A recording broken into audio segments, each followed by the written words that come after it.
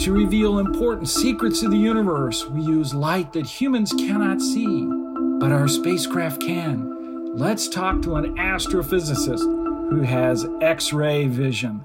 X-ray astronomers' main interest, they're mostly interested in supermassive black holes at the centers of galaxies and how the universe evolves. Hi, I'm Jim Green, and this is Gravity Assist. We're going to explore the inside workings of NASA in making these fabulous missions happen.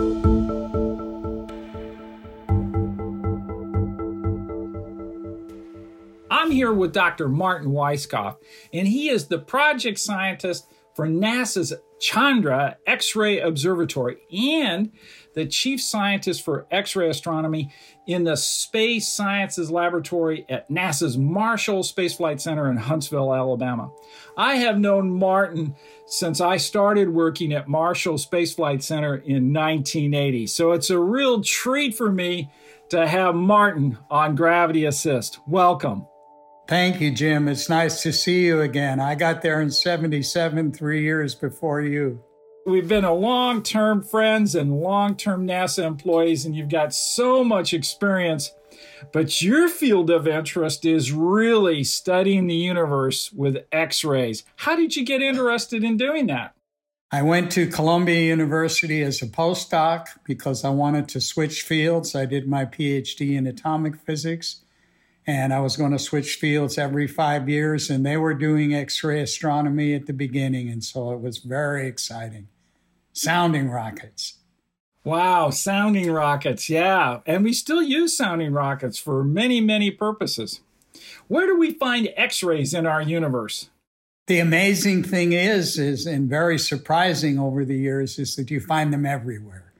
X-rays are light at extremely high energies, and they're found in regions where there's extremes of matter at high temperatures, millions of degrees, super strong magnetic fields, things like that.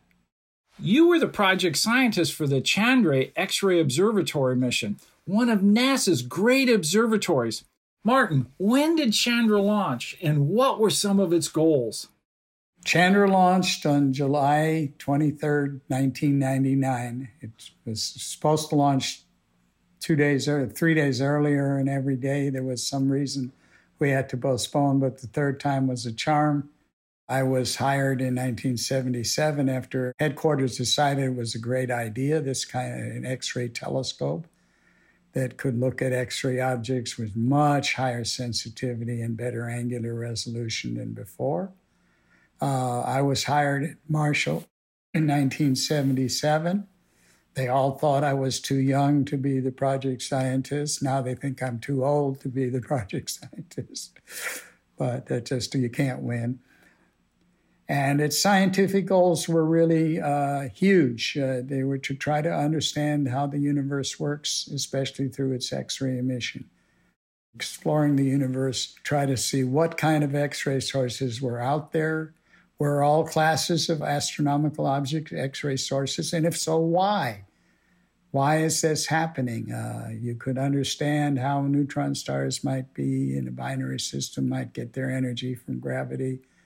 Go to wave your hands. Normal stars, magnetospheres, are something we've been trying to understand for decades, and we're still trying to understand them. They're very complex, but these were the kind of goals to really nail down the emission mechanisms of astronomical objects and to understand the evolution of the universe. What has Chandra been finding out recently? Well, Chandra has made most recently a fantastic discovery. Has discovered evidence for a planet in another galaxy. Is that amazing? Indeed, I can hardly imagine that. And it's a beautiful spiral galaxy, too. How did that happen? Well, it happened because the scientists who wanted to take the observation wanted to study that galaxy. And they knew about these various candidate stars that have possibly planets around them, and they just stumbled into the right information. So for them to be able to make that fantastic measurement, they actually had to make many observations over and over again, waiting for the right time for the planet to move in front of a very active X-ray star. Isn't that right? That's right. And it's the active X-ray star and the galaxy itself. Well, what kind of star was it that has to emit these huge, high-energy X-rays? This is one of the great, amazing, interesting things. Not only stars like the sun have solar flares, but other stars flare, and we found that we see X-rays for various different reasons from essentially all categories of stars. Although that's not the X-ray astronomers' main interest. They're mostly interested in supermassive black holes at the centers of galaxies and how the universe evolves. Well, what's been one of your favorite Chandra discoveries?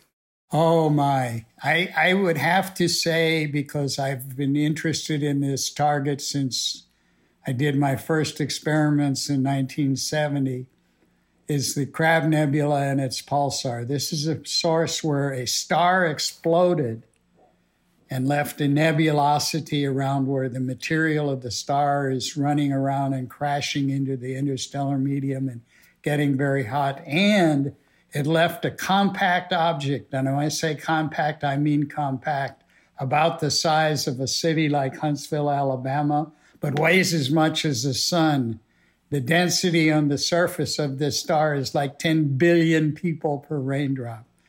So these are really cool stars, and we want to study them. And I have been studying that object, the crab and its pulsar, since the beginning of my career, and for one reason or another. Then with Chandra, I did some discoveries with Hubble, with various different things, and I hope to with this new instrument that I'm fortunate to be principal investigator of, IXPE, the Imaging X-Ray Polarimetry Explorer. Those collapsed stars, those neutron stars, as you say, that are emitting enormously intense X-rays, how are they doing that, and what do we know, and how come we call them pulsars? Does the radiation turn on and off? It does. That's one of the exciting things. The radio astronomers discovered the first pulsars, and X-ray astronomers quickly followed with X-ray pulsars, some of which are also radio pulsars, some of which are not. The X-rays do pulse, like that one in the crab pulses 33 milliseconds is the period, very fast. And we even have pulsars that are sub-millisecond in rotation. Where does the energy come from? Well, the quick answer is from the fact that these objects are spinning. So if you're spinning, you have angular momentum, you store energy, and we watch these systems slow down. So they're losing energy. That energy goes into producing charged particles and X-rays. One of the properties of all light is that it has a polarization to it. What exactly is polarization, and why is that so interesting to us? Light is an electromagnetic wave, and that's a fancy word by saying that in addition to the direction of travel, at right angles to that direction, there's an electric field and a magnetic field. And if each X-ray has all the electric fields lined up, we call it 100% polarized. If, on the other hand, all of the electric fields are at different orientations, it'll average to their net direction, average to zero, unpolarized. So the question is, we want to measure polarization from the X-rays from objects and see what it is, and then see whether we have a theory that explains it. And in preparing for our missions, we have done a lot of theoretical work to try to anticipate where we might see polarization. And some of these things are really neat. When I think of polarization, I think of going out onto the lake and light coming down and reflecting off the surface of the water. And then that produces a glare. And that's polarization too. Yes, what's happening there is when the light comes in and reflects off the surface, that reflection only allows one orientation of the electric field, the one that's parallel to the surface, to come through. What we're trying to do is to measure the glare, if you like, not to get rid of it. We want to measure it. The light that we're seeing from the lake and the glare is polarized. And if you put a Polaroid in to suppress certain directions of the electric vector, then you get rid of the glare. Now, we're not trying to get rid of the glare. We want to see how much glare is there and which way is it polarized. The more the glare, the better. That would be nice. That would be nice. I understand that you had an experiment many years ago to measure the polarization of X-ray light. What was it, and what did you find out? Yeah, that's amazingly enough that in 1971, on February 22nd, flew a sounding rocket from Wallops Island, Virginia. And we looked at that source, the exploded star, the Crab Nebula, and its pulsar. And lo and behold, in that little rocket experiment, which was 5 minutes above the atmosphere, we measured the integrated polarization from that system. And that, at the time, was extremely important because how were the X-rays being produced? The answer was synchrotron emission, a type of emission where an electron gets accelerated in a magnetic field. And if that was the correct theory, we would see strongly polarized light. And we saw about 20% polarization, which is very strong in astrophysical terms. And so, yes, we nailed it. And then we did a follow-up experiment on a satellite called Orbiting Solar Observatory 8 in the mid-70s and measured it 20 plus or minus 1%. So we nailed it. Wow, that's fantastic to be on the ground floor of using an important wavelength that we can't see normally and making new and exciting discoveries using these concepts of polarization. Now, most recently, you became the principal investigator for the Imaging X-Ray Polarimetry Explorer, or IXPE. What's IXPE going to do? Well, IXPE is the first mission that's dedicated to X-ray polarimetry. That's what it does. It has a beautiful, incredible technology that was started at Marshall Space Flight Center and then developed independently and by our colleagues in Italy, which provided polarization-sensitive detectors, and we at Marshall built X-ray telescopes to put in front of them. We have 3 optics and 3 detectors in IXPE, and we're going to spend all of our time looking at bright sources and trying to measure the polarization for the first time and confound the theorists. I'm sure that will happen, but what are some of the objects that you're going to look at with IXPE? Yes, well, one class of object is what we call stellar mass black holes. These are black holes. They weigh about 10 times to 20 times as much as the sun, and they're in a binary system. They are orbiting around a normal star. And from near the black hole, we can't see the black hole, but from near the black hole, the conditions are right that X-rays are produced. Now, one of the things that our simulations and theory tells us is that the polarization is a function of energy, depends on the spin. So we will not only measure the polarization as a function of energy, just to understand what's going on, but measure the spin of the black hole in a way that's never been done before. That's one of the many cool things that IXPE will try to do, and I'm sure will do. Well, you know, I'm really excited about other things that IXPE can do, such as looking at active galactic nuclei. What do we expect to see when we do that? The center of galaxies that are not ours. Yes, and we come back to, first of all, we come back to black holes again because we find it at the center of galaxies are supermassive black holes, millions to billions of solar mass. And often, as part of the way these physics of how these things interact with the galaxy, they form jets. So there's jets of X-ray emitting material that's pouring out from this object. And we're trying to understand how that happens. And that'll give us some further insight into exactly the details of how do these beasts produce all this energy, not only X-rays, but visible light, radio waves, etc. So the launch is coming up soon. And once you get it on orbit, how long does it take to check it out before you really start observing things? Yeah, the launch is in early December. Right now we have a target date of December 9th. And we have a 30-day period from the time of the launch to check everything out. A very important aspect of that sequence is a week after launch, we have a boom, an expandable boom that separates the telescopes from the detectors. That has to work. We've tested it up a lot, so you can imagine, but it has to work, because if it doesn't work, we're in trouble. But I'm very confident that it will. And that happens a week into the launch, and then we turn on the instruments for the next 3 weeks and check them out. And then we start taking data a month into the mission.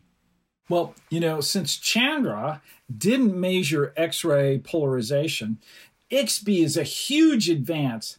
Are you going to be using the same targets that Chandra did, or even more? We will be using many of the targets that Chandra has done, and we're especially for the imaging part where we're looking at polarization of extended objects. We will be using the Chandra images because Chandra can see a dime at 12 miles. IXPE can't do that. Chandra is sub-arc second resolution. IXPE is 30 arc seconds resolution. And we will be using Chandra images to guide our images. Well, will there be opportunities to look at the same object at the same time between IXPE and Chandra? Yes, in fact, some of my colleagues have already proposed such, and we're looking at the galactic center at the same time we're with Chandra as we are with IXPE. So yes, indeed. A lot of science gets done, as you know very well, by using the whole suite of instruments, the scientific instruments that NASA has provided, things like Chandra, the New Star, which is a higher energy experiment, Hubble, and then hopefully JWST in the future. So very near future, I might gather, too. So that'll be very exciting. Yeah, that's fantastic. Now, is the launch out of Kennedy Space Center? Yes, it's at Kennedy Space Center, but the orbit will end up going around the equator. We do that to keep our charged particle background low. And so the Falcon 9 will take us into orbit, maneuver us down to the equator, and then let us go. That's fantastic. Well, what are you personally most looking forward to about IXPE observations? One is the Crab pulsar as a function of pulse phase. Polarization is a function of pulse phase. I tried to do that years ago. We just didn't have sensitive enough polarimeters. Want to see that done. The other one is one of the magnetar experiments. Magnetars are called that because we think their magnetic fields are 10 to the 15th Gauss, 1,000 times more than a conventional neutron star. And at those field strengths, the physics changes where you have to worry about fancy things like not classical electricity and magnetism, but stuff like quantum electrodynamics. That is, the quantum theory of the fields is very important. There was a physicist who in 1934 wrote a paper on what happens to propagation of light when magnetic fields get beyond a critical field of about 10 to the 13 Gauss. That was my uncle, Victor. And so I would just love to be able to do an experiment that says, yes, quantum electrodynamics is right in the context of a magnetar, and I'll quote Vicky's paper, and it just would feel so good. I would have loved to have done it while he was alive, but still, I'm looking forward to that. Oh, wow. I understand completely. Well, Martin, I always like to ask my guests to tell me what was that event or person, place, or thing that got them so excited about being the scientists they are today. I call that event a gravity assist. So, Martin, what was your gravity assist? That's a very tough question in the sense I've been fortunate enough to have several. But I think that first experiment we talked about when I was a young postdoc at Columbia After doing the data analysis in my office, I realized at that moment that I was the only person ever alive that had ever existed that knew that the crab was 20% polarized. And it was just the feeling of awe came over me. I thought I was in church for a few minutes. And that was my first such moment. And being able to be project scientist, which I still am for Chandra, to have been one of the people to build what we call one of my scientists called a scientific cathedral, one of the great observatories of NASA, has been another moment that actually keeps going. We built it designed for 3 years with a goal of 5. We celebrated our 22nd year this year, and the observatory keeps putting out fabulous, new, unexpected results. Yeah, indeed it does. But it also sounds like your family has been involved in astrophysics over the years. What's that been like? Well, I have a family of intellectuals that are all smarter than I am. My uncle was a physicist. My father was an economist. My mother taught Romance languages. My aunt was a psychologist, taught that at university. So it's just nice. A little frightening. Can't read my father's papers because he uses words that are longer that I can pronounce. I can't read my uncle's papers because the math is way beyond me. But I've done a few things too, and I'm an experimentalist, and I love building hardware. Well, that's wonderful, and congratulations on being the PI of IXPE. Martin, thanks so much for joining me and discussing your fantastic career and the opportunity to look forward to even more results. I hope so. Just takes a little bit of luck and a lot of hard work by hundreds of people throughout the world. And it's showing, and NASA has played such an important role in this. If you're a young person, want to get into something exciting, no matter whether it's from the engineering, management, science, or any other aspect of it, come to work with us at NASA. You'll love it. Well, join me next time as we continue our journey to look under the hood at NASA and see how we do what we do. I'm Jim Green, and this is your Gravity Assist.